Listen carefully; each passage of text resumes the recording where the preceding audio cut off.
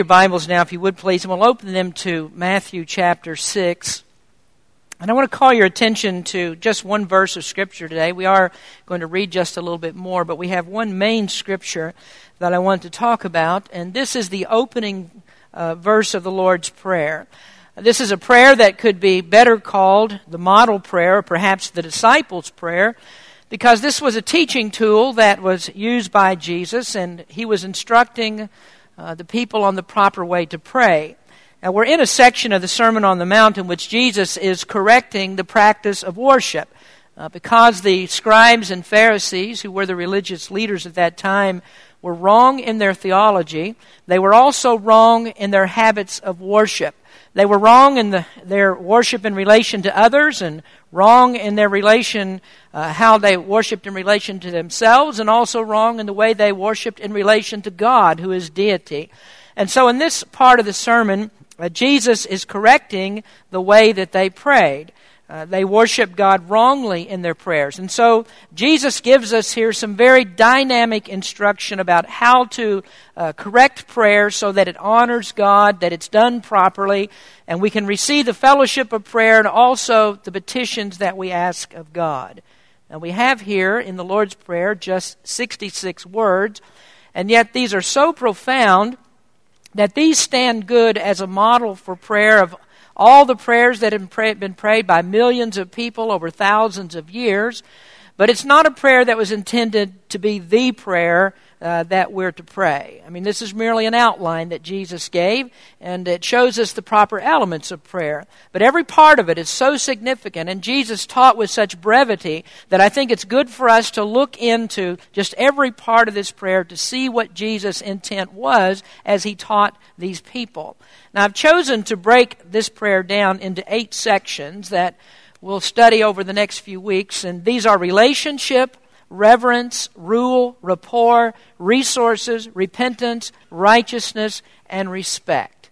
And our subject today is the first of those, and that is relationship. Now, if you'd stand with me, please, as we look into God's Word, we are going to read the Lord's Prayer again, and we will do this several times over the course of this study. But if you'll look at verse number 9, where Jesus begins, he says, "After this manner, therefore, pray ye, Our Father which art in heaven, hallowed be thy name. Thy kingdom come, thy will be done in earth as it is in heaven.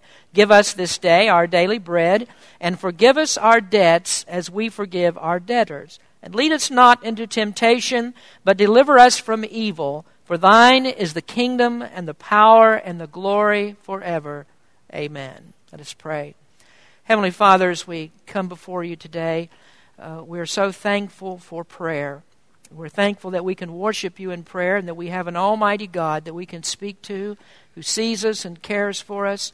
And Lord, as we look into this over the next few weeks, I just pray that you'd open our eyes to the proper way to prayer. May we do this the way that will glorify and honor you. In Jesus' name we pray. Amen. You may be seated. In the first 18 verses of chapter 6, Jesus is instructing the people on proper worship. Now, we've discussed all 3 different areas of worship that are talked about in those 18 verses. I've spoken about giving, and that was covered in verses 1 through 4. Then we talked about prayer with some introductory remarks in verses 5 through 8. And then we went on to fasting in verses 16 through 18. Now, each of those areas was very important because those 3 areas encompass the entirety of worship. Man is designed to glorify God, and the purpose of our creation is to glorify Him. Then that means that our worship must be right. Now, it stands to reason that if we're wrong about worship, then certainly we're going to be wrong about the way that we glorify God. Now, giving and personal acts of devotion are ways that we worship God, but the chief means that we have in Scripture is that we go to God in prayer. And that's why in these first 18 verses of chapter 6 that Jesus holds up prayer specifically, and he gives it so much detailed instruction. Now we've noticed as we've looked at giving in the first part, in that first area of worship, that the Bible doesn't have a whole lot to say about instructions about giving. I mean, there's some given about the percentage that we're supposed to give and the place that we're supposed to give and certain commands about that. But there's not as much detail as we find about praying. And as we look at fasting, that third area that represented acts of personal devotion, Jesus didn't have much to say about that either. In fact, nowhere will you find in the New Testament that fasting is something that we are commanded to do. There's simply not a whole lot of instruction about it. And so what we learn about fasting is merely from mostly our inductive reasoning about it. Prayer is just not that way. Prayer is so significant that not only did Jesus teach specifically about prayer, but Jesus modeled that in His own life. Jesus' prayers were so remarkable that the disciples went to Him, and we read that in Luke 11 last week, where they specifically asked Him, "Lord, teach us to pray." Now these verses in chapter 6 are instructions on the most important of all worship centers. Our chief means of worship is prayer, and so thus Jesus very carefully guides us through the mechanics of proper prayer. Now, every statement that Jesus made in the prayer, again, is highly significant, and so it does require careful study. So today we're going to look at relationship. Jesus began the prayer by saying, "After this manner," and then what follows that is this model prayer, and it begins with this all-important part, which is our relationship with God. And so Jesus says, "Our Father, which art in heaven." Now that is the theme of our sermon today, and that is that we address the Father, our address to the Father. If there's any standout feature of Jesus' teachings that characterizes His ministry, I would have to say that would be controversy. Jesus was a very controversial teacher, and so much so that the religious leaders often didn't know what they should do with Jesus. I mean, he'd never been to the rabbinical schools, and he had no formal training. And yet when Jesus spoke, what he had to say was so uncommon, and he spoke with such authority, and the people recognized that. And you'll see that a few weeks down the road when we get the very last part of the Lord's Prayer. The people recognized the authority of Jesus. And so the scribes and the Pharisees didn't know what to do with him, because when Jesus spoke, people sat up and they listened to him. They paid attention. And in His instructions on prayer, there's probably not a more controversial way that Jesus could have begun when He started with these words, when He said, "Our Father." Now, there was not a Jew who would have begun a prayer that way. Although the Jews were very big on prayer, they taught prayer regularly. They instructed their children from a very early age about how to pray and what to pray, yet there's not one of them that would have actually began their prayers in the way that Jesus did. Jesus addressed God in this way. He said, "Our Father." Now, sometimes the Jews would use those terms, but they certainly didn't mean it in the sense that Jesus did. And that's because the Jews didn't regard God in a personal way. They weren't disposed to look at Him as if they would have an intimate relationship with Him, and so they wouldn't call Him Father. Now we notice that there are some times in Scripture where they did call Him Father, but that's very rare in the Old Testament Scriptures. Jesus called Him the Father, and scholars have said that this was a unique way of addressing God at that particular time. Now perhaps we see this more clearly when we go to the book of Mark, and when Jesus was praying in the Garden of Gethsemane, He said, "Abba, Father, all things are possible unto Thee. Take away this cup from me. Nevertheless, not what I will, but what Thou wilt." And there Jesus proceeded Father with the word Abba. And that indicates a very close relationship, because that is a term of endearment. It's very similar to us using the word daddy or the word papa. And so when Jesus addressed the Father, it was in an intimate way, in the same way that a young child would speak to his own father in that type of relationship.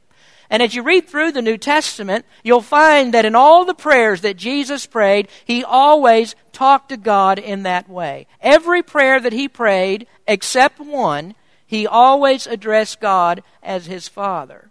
Now, the notable exception to that was when Jesus was hanging on the cross. And you remember when Jesus cried out to God and He said, my God, why hast Thou forsaken me?" And that's the only time in Scripture where you find Jesus addressing the Father not as the Father, but as His God. And He did that because that was a moment of separation. That was when God the Father turned His back on His own Son. Jesus was bearing the sins of His people, and so God could not look on sin.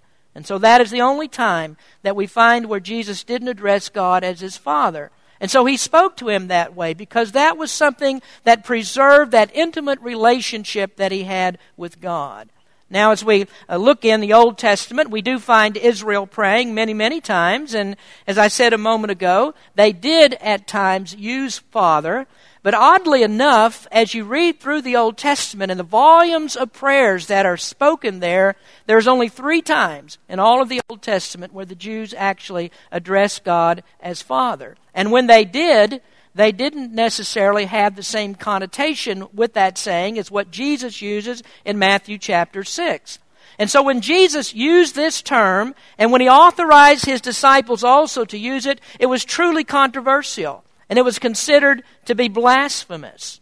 Jesus knew that the Pharisees would be very strongly resistant to it, and they would be angered by these kinds of terms. And we see that in John 5:18. That's what happened. There it says, "Therefore the Jews sought the more to kill Him, because not only had He broken the Sabbath, but also He said that God was His Father, making Himself equal with God." Jesus made those kinds of statements in order to prove that He was uniquely the Son of God. And when He authorized His disciples to use that term of endearment, what Jesus was doing was provoking religious scandal. Now that shows us in itself the uniqueness of the way that Jesus prayed and the way that He taught. His practice and His teaching were very much different from what these people had learned before from their religious leaders. So as we look at this address in prayer, I think there are some very unique aspects of it. And I want to give you 3 unique aspects of the way that we address God. Now, first of all, is that the person is exclusive. We're taught here that the person that we are to pray to is the Father. Now, in an earlier overview of this subject a few weeks ago, we spent some time on this particular aspect of prayer. The Bible teaches that we are to address the Father. And so we're not to pray to other members of the Godhead. Jesus did not say that you are to address your prayers to me, and He doesn't say here that you are to pray to the Holy Spirit. He teaches us that the proper way to pray is to address God as our Father. Now, certainly we do know that Jesus is involved in our prayers, and the Holy Spirit is also involved. Jesus is the one who authorizes prayer. We'll talk about that a little bit more in just a moment. The Holy Spirit is involved in our prayers because He's the one that introduces us to the Father, and He's the one who carries those prayers. And so every prayer that we pray does have all 3 members of the Godhead involved. The Trinity is there, but Jesus is very clear about this as to whom we are to address when we pray. And so we pray wrongly when we don't address the Father. Now, I have been asked several times before, and I've discussed this in our forum class if you attend, what happens if we make a mistake? And what happens if we say something else instead of Father? What if we do pray to Jesus? Well, what about if we pray to the Holy Spirit? I mean, can we say that all of our prayers are disqualified because we've addressed them wrongly?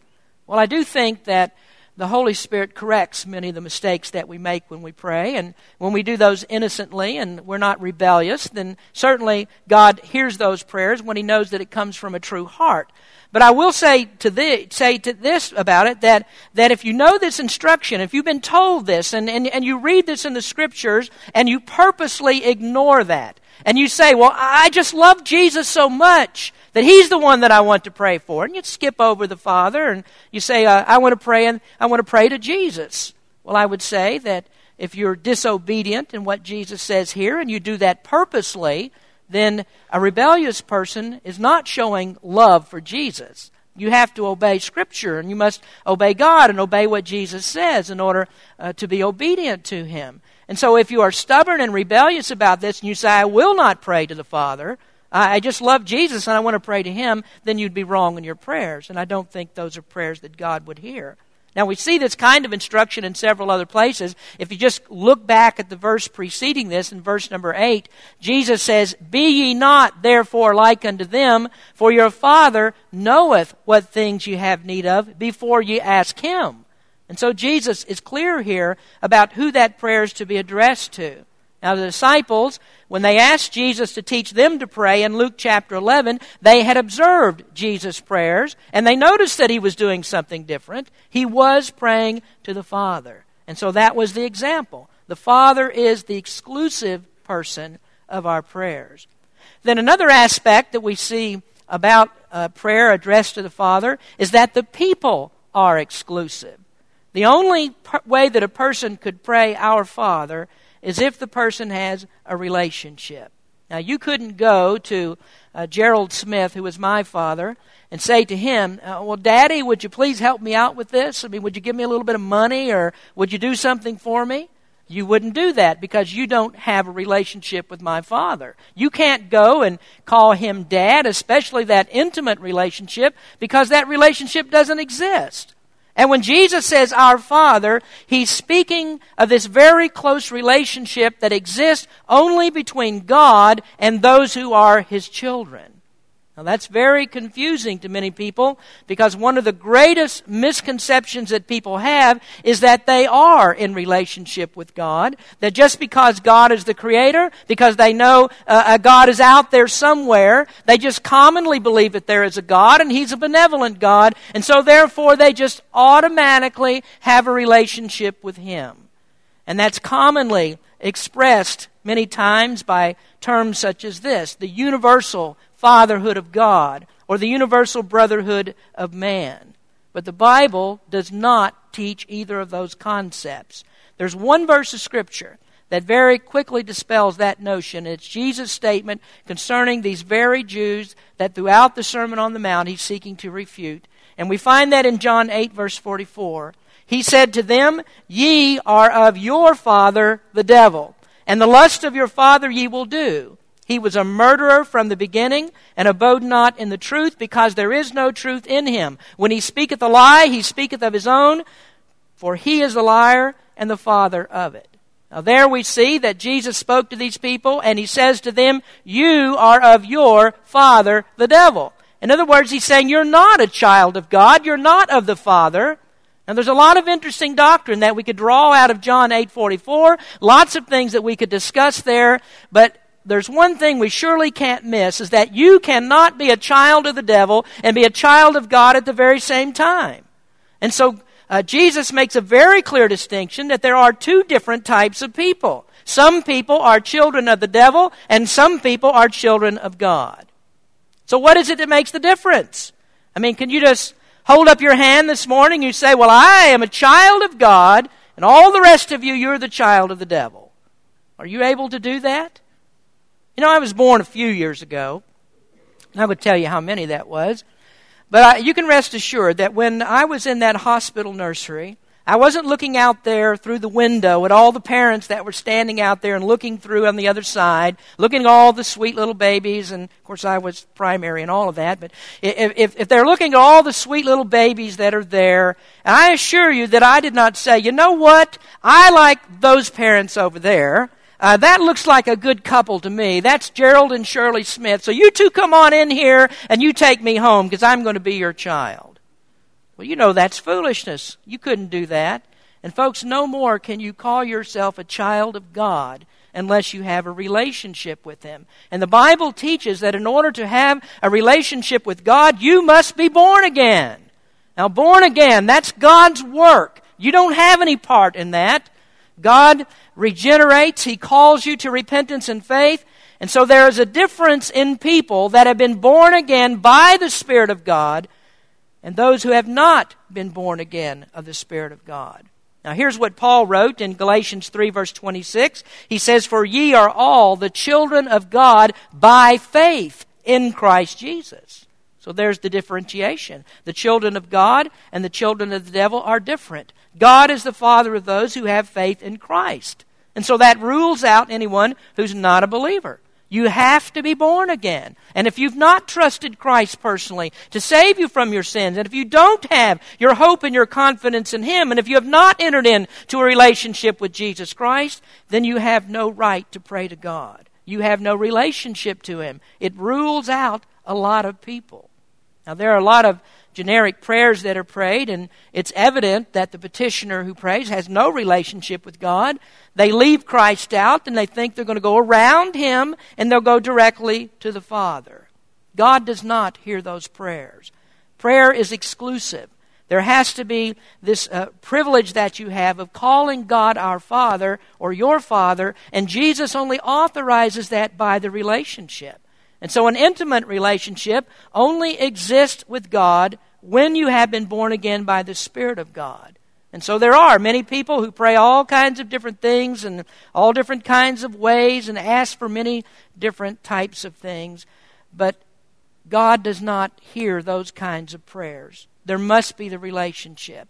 And the Apostle Paul dealt with this erroneous idea when he was teaching in the city of Athens, and he was speaking to the people there, and he quoted from one of the ancient philosophers, and he said, "We are all the offspring of God." Now that was something the Athenians could agree with. Yes, we are the offspring of God, and that was a statement of a generic relationship. We do have a connection with God because of our creation.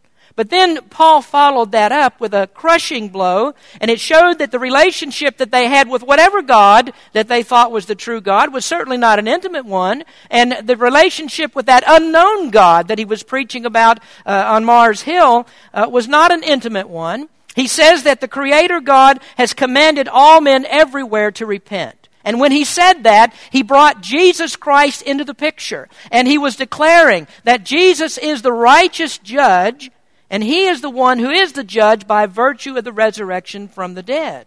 Now here's where all that discourse was going. Paul was telling these people that repentance is demanded. Faith in Christ is demanded, or you can't have a relationship with God.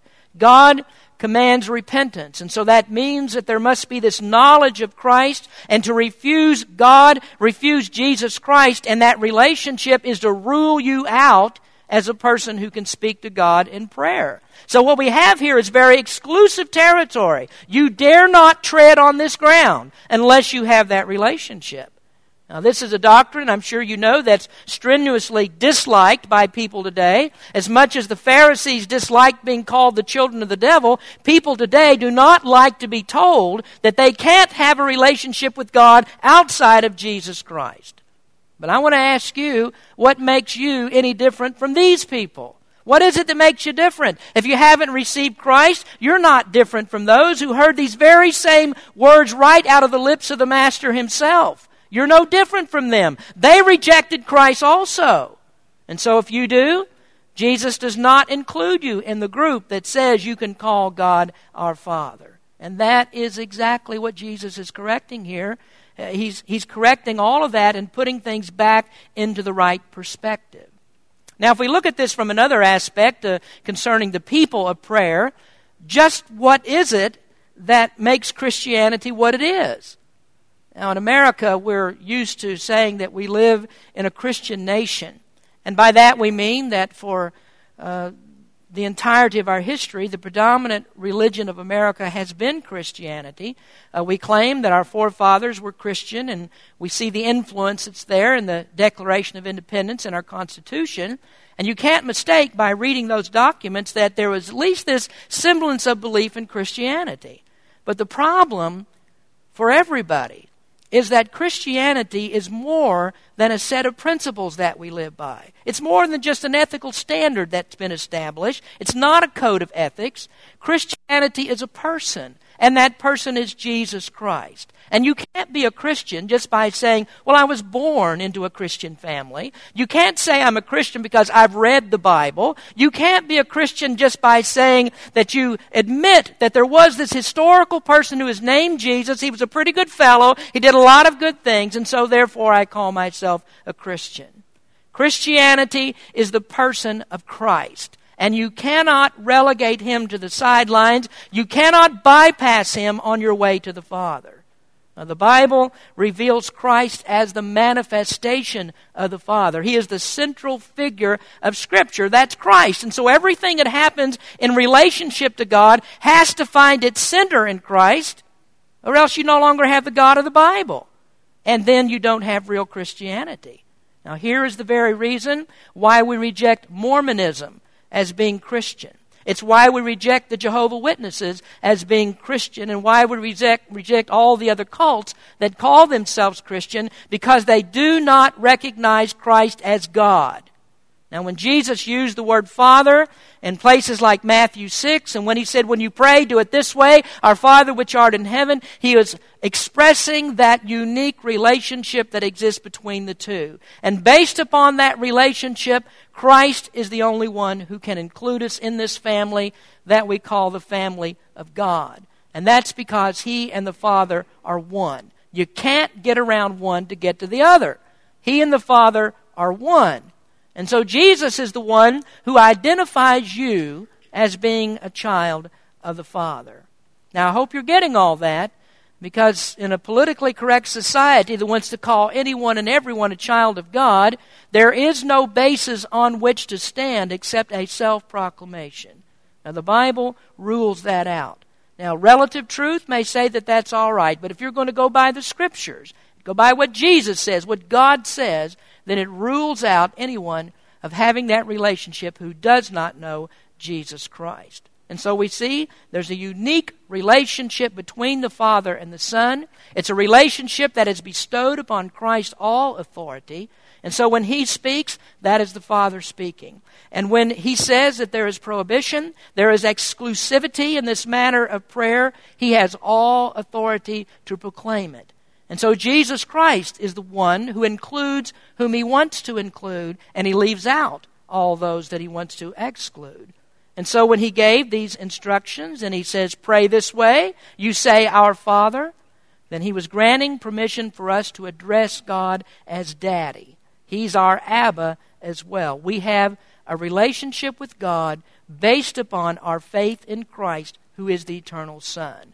Now, when we were born physically, our nature did not permit that. I mean, we couldn't be called the sons of God just by virtue of creation. And I want to show you why. And that's because to say that we have a relationship with God simply because of God's universal fatherhood is, in effect, to deny the sinful nature of man. Now, how does that work out? Well, the truth of the matter is that God does not have imperfect children. Now, maybe you didn't know that. Many parents think that their children are not imperfect. But I know your kids, so I know better than that. God, though, really does not have imperfect children. Now, in verse 48 of chapter 5, the Scripture tells us that. Jesus said, be ye therefore perfect, even as your Father which is in heaven is perfect. Now, a few verses above that, he tells them what they have to do to be children of the Father. And the summation of all of that is he says that you must be perfect as the Heavenly Father is perfect. So God does not have imperfect children. Some of you are very puzzled right now, and you're looking at me like, what kind of a doctrine are you teaching now? How is it possible that God does not have imperfect children? Now, you husbands, you know that your wife tells you all the time how imperfect that you are. I mean, when you're watching football and not paying attention to her, when she fusses about that, that's her way of saying you are not perfect. And I know this, when I come to church on Sunday morning and I'm ready to preach a sermon, lots of times before I ever get out of my office over there, I've already heard about some church member who's been involved in this or that, or something's gone wrong. And I know that there's a lot of sin that's happening. And so you might say, well, how in the world could you say that God's children must be perfect? How can you be a child of the Father and be perfect? Well, there has to be something that God knows about us in order to judge us as perfect and to tell that we're His children. Now, what is that? Well, it's Christ, and it's Christ only. Now, here's the way that Paul puts it. He says, for ye are dead, Colossians 3:3, for ye are dead, and your life is hid with Christ in God. Now that means that your old man is dead. What you were before your salvation, that's dead. And as far as God is concerned, your new life is in Christ. Your old life has been hidden in Christ. Now God has then made you perfect in His eyes. You have been adopted into the Father's family because of your belief in Christ. And so when God looks at you, even though in your flesh you still do sin, and I'm not denying that people sin. I do it, you do it, we all know that we do. But when God looks at you, He is not seeing your sin. He looks at you as His child in Christ. And so He looks at Christ, who has given you His own righteousness. You have received the perfection of Christ in your soul. You've been given this new nature so that when God looks at you, He's not looking at sin that you have committed. That's all hidden. It's all been put under the blood of Jesus Christ. And so actually in God's eyes, you are perfect. And you can't be His child unless you've had that righteousness applied. And that's what makes you perfect in God's eyes. Now that brings us back to the central issue then of why you can call God our Father or your Father. It's only because of Christ. And so then anyone who is outside of Christ could not be included in this statement where Jesus says, our Father. So our Father presupposes that relationship with Christ. It's a relationship that Christ has, and based upon our faith in Him, we have access to the Father granted on an exclusive basis. And so, friends, there are only certain people that can come to God, only certain ones who can pray, and those are the ones who have their faith in the Lord Jesus Christ. Now, I have one more point that I'd like to make today about addressing the Father, and that is that the place is exclusive. After this manner, therefore, pray ye, our Father, which is in heaven. Last month, I had the sad privilege of preaching a memorial service for one of our church members that passed away. Brother Don Head went home to be with the Lord on December 1st of last month. And I was preaching the memorial sermon, and I began it this way. I said that Don was the loving husband of Joanne, and the father of 2 daughters, Denise and LaDonna, and the father of a son, Everett. And there were some people who came up to me afterwards and they said, well, who is this Everett? We don't know who that is. And they didn't even know that Don had a son. Well, actually, Everett was Don's stepson, and he passed away several years ago. But Joanne told me that Don loved Everett as his own son, and he raised him as his own son. And Don was a good father to him, and so there was no trouble at all that Everett would come to Don and call Don his dad. Now, I thought that was a good illustration of how our Heavenly Father treats us. He adopts us into His family, and He allows us as His children to call Him Daddy. But do you know there are many people that don't have that kind of relationship with their earthly fathers? They don't have that kind of relationship. I think about my wife when she was young. About the only thing that she could remember about her father was that he used to come home drunk, and that he took all the family's money and spent it on liquor so that her mom had to go to work and support her sister, and her brother. Now, her mother decided that she was going to leave her father because of that, and so most of the memories that she has of her father would be of that drunken man who showed up in their house. Well, then her mom married another man. And my wife didn't have a very good relationship with him. It was not very good. And so I never heard her call her stepfather Dad. She always addressed him by his first name because there was not that close, intimate relationship. And so you find some people that really don't have comfort in this, that they call God Father. It really doesn't mean very much to them because they haven't had that experience with an earthly father. And so they shy away from that term. And that's when we need to be reminded of the exclusive place. He is our Father in heaven. Now, He's a perfect Father. So all that you could ever imagine a father to be, and all the best memories that you would ever have of your father, God is that. All of the earthly provisions, the best that can be given, the love of a father to his children, the support that a father gives, the protection that a father gives. Our Father God is the superlative of all of that. And so it's a great privilege, and Jesus has granted a privilege beyond our wildest hopes and dreams that we could go to God and call Him our Father. And so you can call Him Daddy.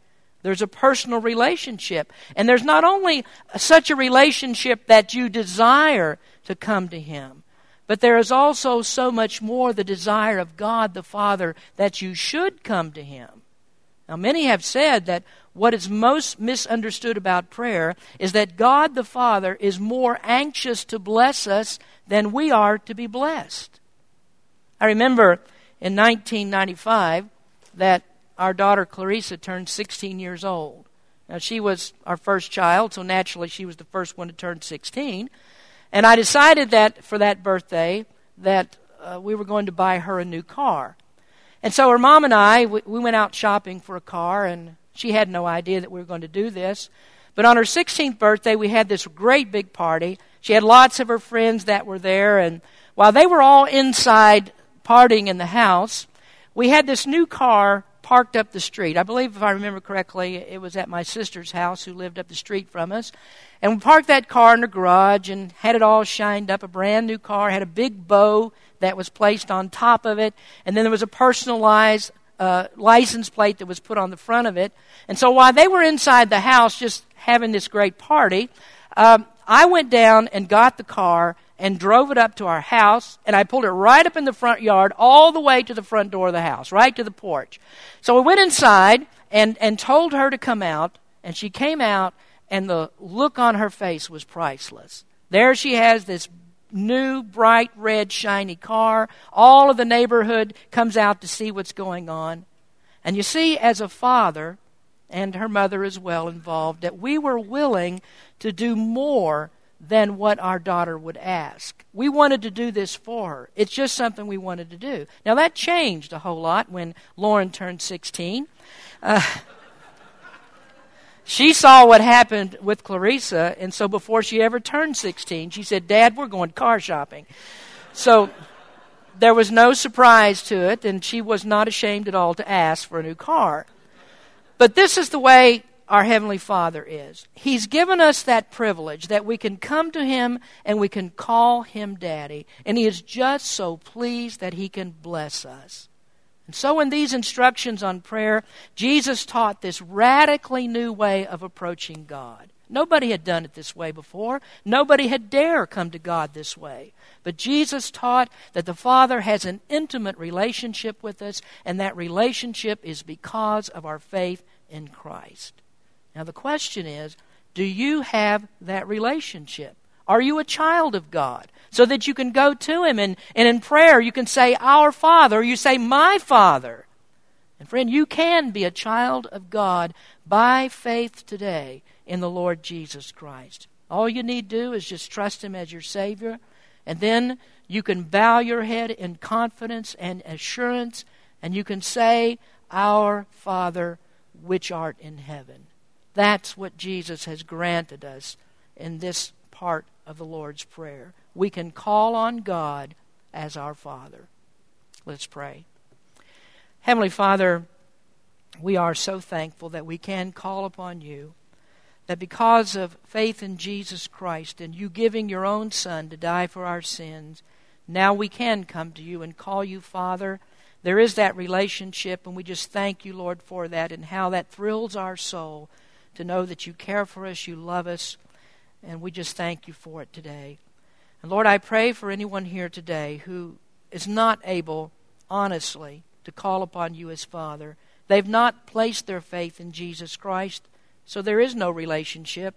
I just ask You, Lord, that You would open their heart today, that You'd make them realize that the only way that they can approach You is to come through Your Son, Jesus Christ. And then, as the choir sang today, that they can pray to You and they can plead the blood of Jesus Christ for their petitions and know, God, that You hear based upon His blood. So I ask You, Lord, that You would bless today. Speak to someone's heart. Draw us all closer to You. In Jesus' name we pray. Amen.